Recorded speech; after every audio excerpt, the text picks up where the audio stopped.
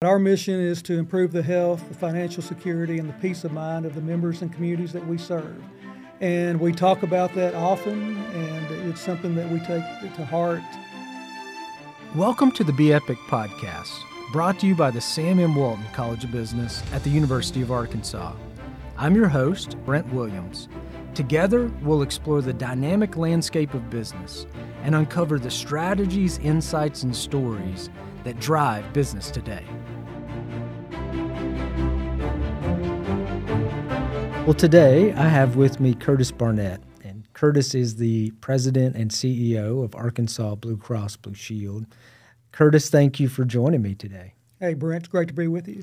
Well, Curtis, we've known each other for some time.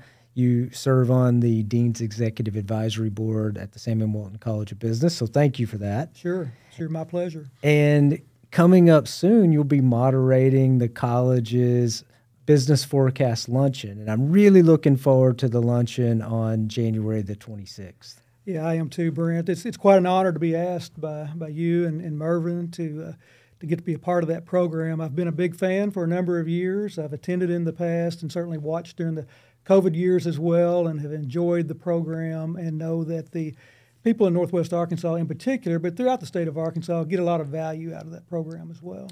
Absolutely. I think it is one of, if not the largest event that the college puts on each year. And if you're listening and haven't attended the Business Forecast Luncheon in the past, it is quite an event. It's people from all over the state as attendees, but it's a really great chance to get a perspective on international, domestic, and local economic issues and trends. And I assume you've taken value from those in the past. I have, no question. I mean, for me, it falls almost perfectly for the annual report that I give to my board of directors and to our members at our annual meeting of members each year. So I take a lot of information that I gather from that meeting and share it as when we think about the economic environment as well as the opportunities that may exist over the next year or two as we look forward. Absolutely. And the moderator serves a really important role in this. And it's very intentional that we have a business leader moderating to be able to help put it in context, for the audience and honestly probably for the forecasters or the economic experts. Sure. Yeah, as I've thought through trends, I keep finding myself looking at it from my vantage point and try to make sure that I'm looking at it more broadly, but also have to remember you asked me to do this for a reason. So that's right. Hopefully my vantage point brings value to this as well. Well, and one thing I want us to talk about is what trends are on your mind. Sure. But maybe before that, I'd love for everyone out there to get to know you a little bit better. Like I said, I've gotten a chance to know you for many years, but you serve as president and CEO of Arkansas Blue Cross Blue Shield. Maybe that'd be a great place to just start of, the organization and the people that you serve. In Arkansas Blue Cross Blue Shield, this is actually our 75th anniversary of the founding of our company. December 3rd, to be more precise, is when we've celebrated that. And we're very honored to have an opportunity to serve Arkansans as well as people from outside the state of Arkansas. We serve about 2 million members nationally. I think a lot of people may not be aware of that. A lot of that membership comes with some of the national account customers that we're able to help provide services to. We have a little over 3,000 employees, have a corporate center here in Little Rock, one in Northwest Arkansas as well, in Springdale, that we opened nearly 3 years ago now, as well as welcome centers and regional offices in 7 other parts of our state. So truly are a statewide company and one that's committed to not only helping our members, but also we do our absolute best to be ingrained in the communities that we served as well. Because your mission, I know, is to promote health across the state. That's right. Our mission is to improve the health, the financial security, and the peace of mind of the members and communities that we serve. And we talk about that often, and it's something that we take to heart, and it's something that our employees are very proud to serve. Well, thank you for the way you invest in our state and in the communities around the state.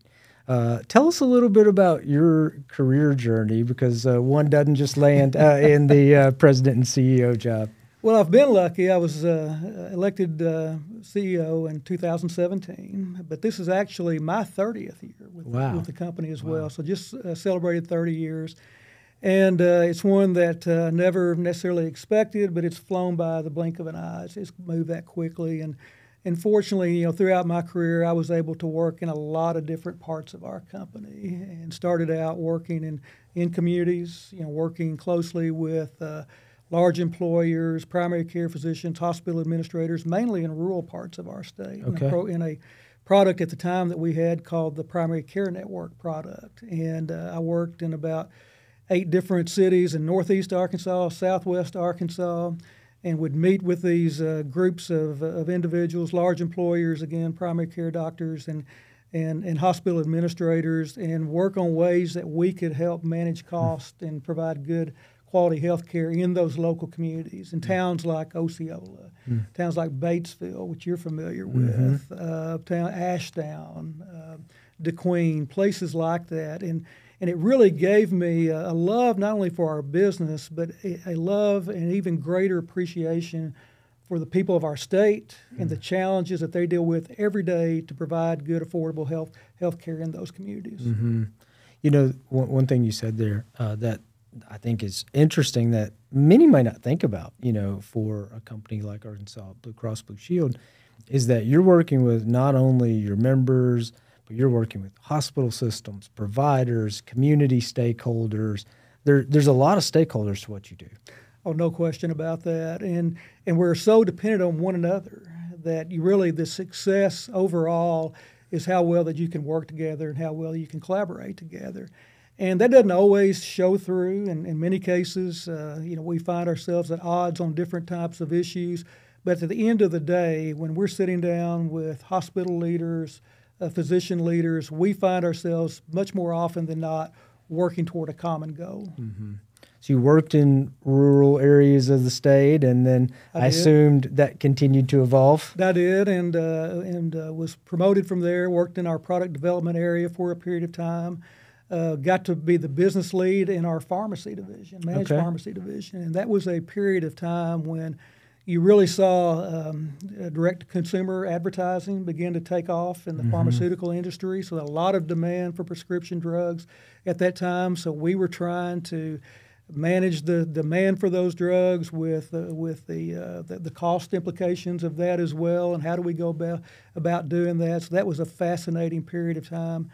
And then in the late 1990s, around 2000, we had a part of our business that was going through a systems conversion, getting ready for Y2K. You remember when that was a big deal? I do. And was struggling with that. And the company asked me if I would take that division over and maybe help be involved with turning that around. And that was really a turning point for my career. And it was a turning point in many ways for my life as well, because that was the first opportunity I had to lead a large group of people. So I had about 125 or so people who reported up to me at that time, which seemed very large, especially at that time. And we were going through a difficult time, but it was long days, a lot of hours, but it was one of those that was so rewarding because we turned it around and we made that organization even better than what it had been before, and really set it on a path to be successful in the future. And that was a great time. And that sort of launched you into the next phase of your career? It did. I continued to be involved with the operations part of our company, which when you think of a payer, a health plan like ours, that's a lot of claims processing, customer service, membership support, a lot of our information systems and technology areas. So at one point before I became CEO, I had over half of our 3,000 employees reported up to me. So really have been involved in the people side of our business, the technology side as well, but very much grounded in the people side of our business throughout my career, which has been very rewarding. Yeah. Well, in getting to interact with you, I think probably every time that I've talked with you one-on-one, I hear you talk about your people and how important that is to you as a leader. Oh, there's no question. I mean, it really is everything to our company. I mean, we talk every day about the human side of healthcare, and certainly technology is important, and we want to be best in class in technology and aspire to be as good as we possibly can. But at the end of the day, the human side of healthcare is what makes the difference. And so we stress that on an ongoing basis. We love our members. We think our employees are key to serving our members effectively. Employee engagement is a big part of one of the biggest metrics that we look at. We've been very lucky over the years to build a culture that really reinforces employee engagement. And we just got our results back, matter of fact, in the last couple of weeks. And once again, with the benchmarks that we do, we finished among the top 10% of employers nationally in employee engagement scores, and that's something we're very proud of. Absolutely, as you should be. Well, congratulations. Thank you. Well, as you think about moderating and think about the audience that typically attends our Business Forecast Luncheon, again, businesses from throughout the state. Sure. I'd love to pick your brain a little bit about some of the things that you're thinking about, maybe you don't have fully informed opinions on or fully developed opinions on, I should say. And maybe I'll just start with healthcare. Sure. It's the area that you're focused in, very, very important to our Kansans. Just as you're looking at the state of healthcare and what's coming, anything on your mind? Well, I think when you look at healthcare, probably the biggest challenge we face today is around shortage of providers. We're seeing it in physicians and nurses and other professionals as well. So, are we doing the things that we need to be doing at this point to really shore up our supply of providers going forward, especially when you look at over the next 5 or 10 years? The pandemic took a huge toll on employee participation rates in those areas, and it's one that we've got to continue to shore up and improve as we look to the future, and especially when you think about healthcare going forward, aging population. When you look at the health status, that unfortunately, if it's not getting worse, it's certainly not getting any better either. And so we're going to need a robust workforce going forward in healthcare in order to be successful. So that's one area I'd like for us to spend a little bit of time on. I think another area is, we recently a lot of attention paid to the lithium deposits in South Arkansas and lithium extraction and ExxonMobil's their announcement in the last couple of weeks. And when you think about Arkansas, you think about what's been going on in northwest Arkansas for really the last many years with the boom that's occurred there and the economic strength of that region, northeast Arkansas with steel industry and Mississippi County in particular, Fort Smith, which has been improving over the last several years, but now is ready, I think, to even take another big jump with a pilot training program that's going to be offered with the Air Force and all in that community. And now South Arkansas. I think a lot of people are describing that we could be in a golden age of economic development here in the state. And I'd like for us to maybe spend a little bit of time talking about that. And do our panelists agree that we are in that golden age? And if we are, or especially if we aren't, what are a couple of actions that we can take to make sure that we do continue to move forward the way that we can and take advantage of this momentum? Yeah, I agree that Arkansas seems really well positioned across the state in many ways. You mentioned all of those different areas. We also see tourism and outdoor recreation growing. We see the arts growing. So it is an interesting time in Arkansas. It is. And then what conversation wouldn't be complete in this day and age without talking about AI to some extent? I think we're just a little bit over a year since ChatGPT was released. And so you think about the attention that AI and especially generative AI have gotten over the last year. And I'd like for our panelists to talk a little bit about how they see that really impacting our economy, and then which industries they feel like are best positioned at this point to really maximize and optimize productivity as it relates to AI. Yeah, I think that will be an interesting discussion. And particularly, there's always this balance, right, of productivity and potential job loss. I know, I have my own thoughts about the way that technology tends to disrupt, but it tends to grow, the economy. But certainly there's different views and opinions on that. That's right. I think you and I have talked before, and it's something that we talk again about within our company at Arkansas Blue Cross is how do we find that harmony? That harmony between, being human-focused and then technology. And I think with AI and the potential that it brings, it's going to be even more incumbent upon us to find that sweet spot and that balance that you're talking about.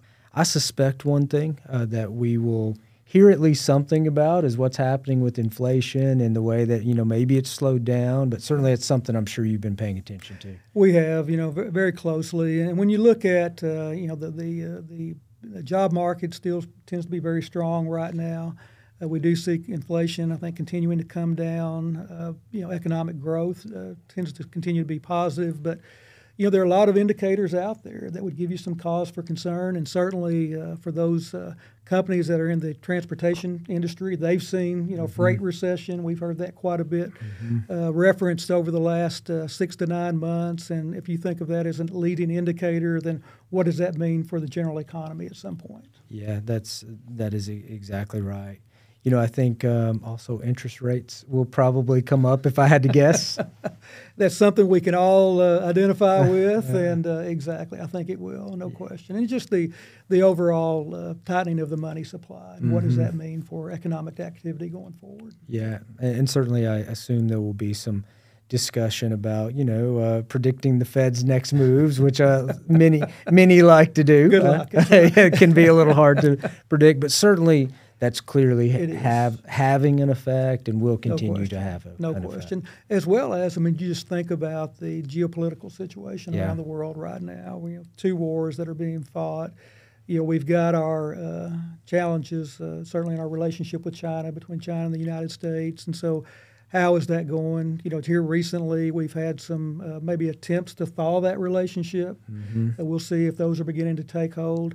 And then really you think about coming out of the pandemic, and a lot of countries, the United States included, really took a more proactive view of industrial policies. And so again, how can you build a more resilient economy within your own country and be able to produce more things there? And we certainly are seeing that in the U.S. with the semiconductor industry, funds going there. And so what has been the impact of that, not only in our country but also globally as well? So I think there's plenty to talk about, and I don't know that there's ever been a more time when you think about economic conditions and issues as well as the political environment where these things come together in such an impactful way. Yeah, that's right. There is a lot happening out there, right? And disentangling those things is not always easy, and maybe not even always possible, because they do interact with one another. But, if you think about, we've talked about inflation, We've talked about interest rates. They've been moving.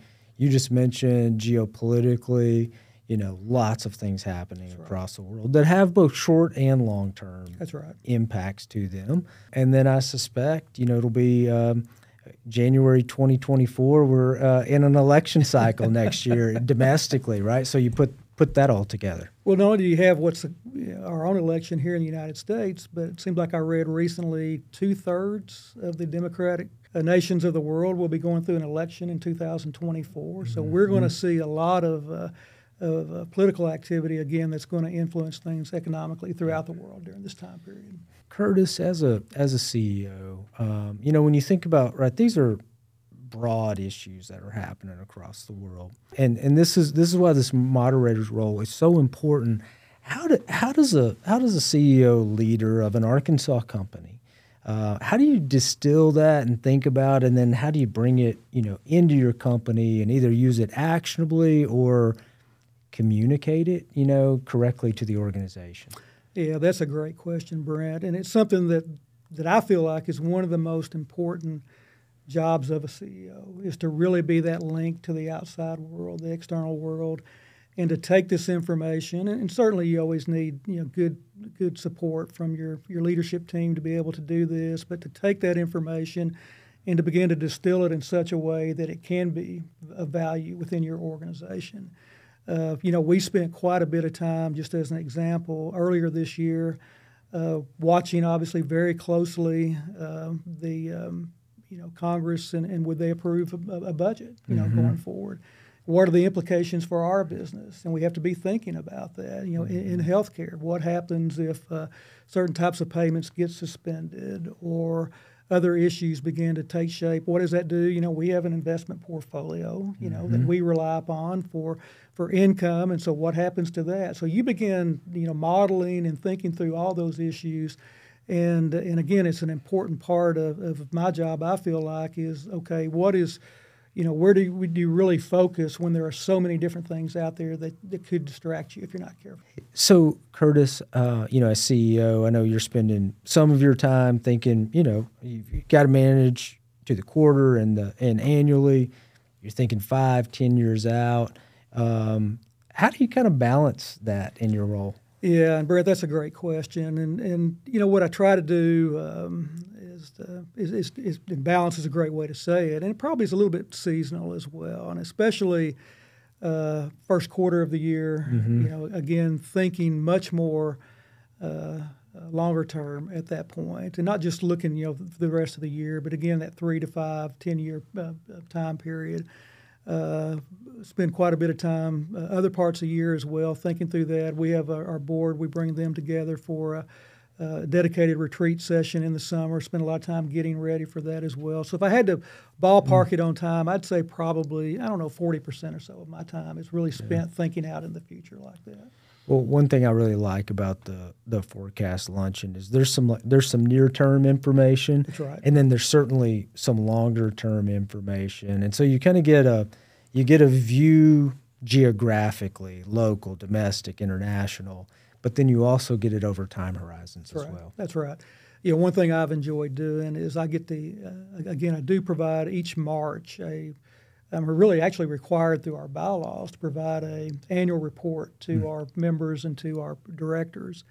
And so as I'm working on the one for this year, I always go back and look at the previous years. So how right was I, basically, is what I'm trying to get at. And I'm pretty good. I'm pretty good forecaster. Yeah, I wouldn't say that I'm great, but I'm pretty good. I hit it more times than not. And it's amazing when you look at that. And sometimes it's just a matter of degree. Things that you really thought were going to be significant issues. They turn out to be an issue, but not quite as much as you thought. But then those that kind of sneak up on you as well. So it's always interesting and helpful to go through that exercise and that process because, again, my role is to help interpret that for the rest of our organization. Yeah. It's so important. Yeah, that's right. And I think that's so much of the value that really comes out of the Business Forecast Luncheon. And another thing that I think we'll get to see is there's some real localized issues that we'll discuss, one of which, in Northwest Arkansas particularly, is housing. That's right. and availability of housing and affordability of housing. And I think probably that affordability is something that stretches across every region of Arkansas. That's right. There's no question. And not only are we a statewide employer, we have a significant employee presence in Northwest Arkansas.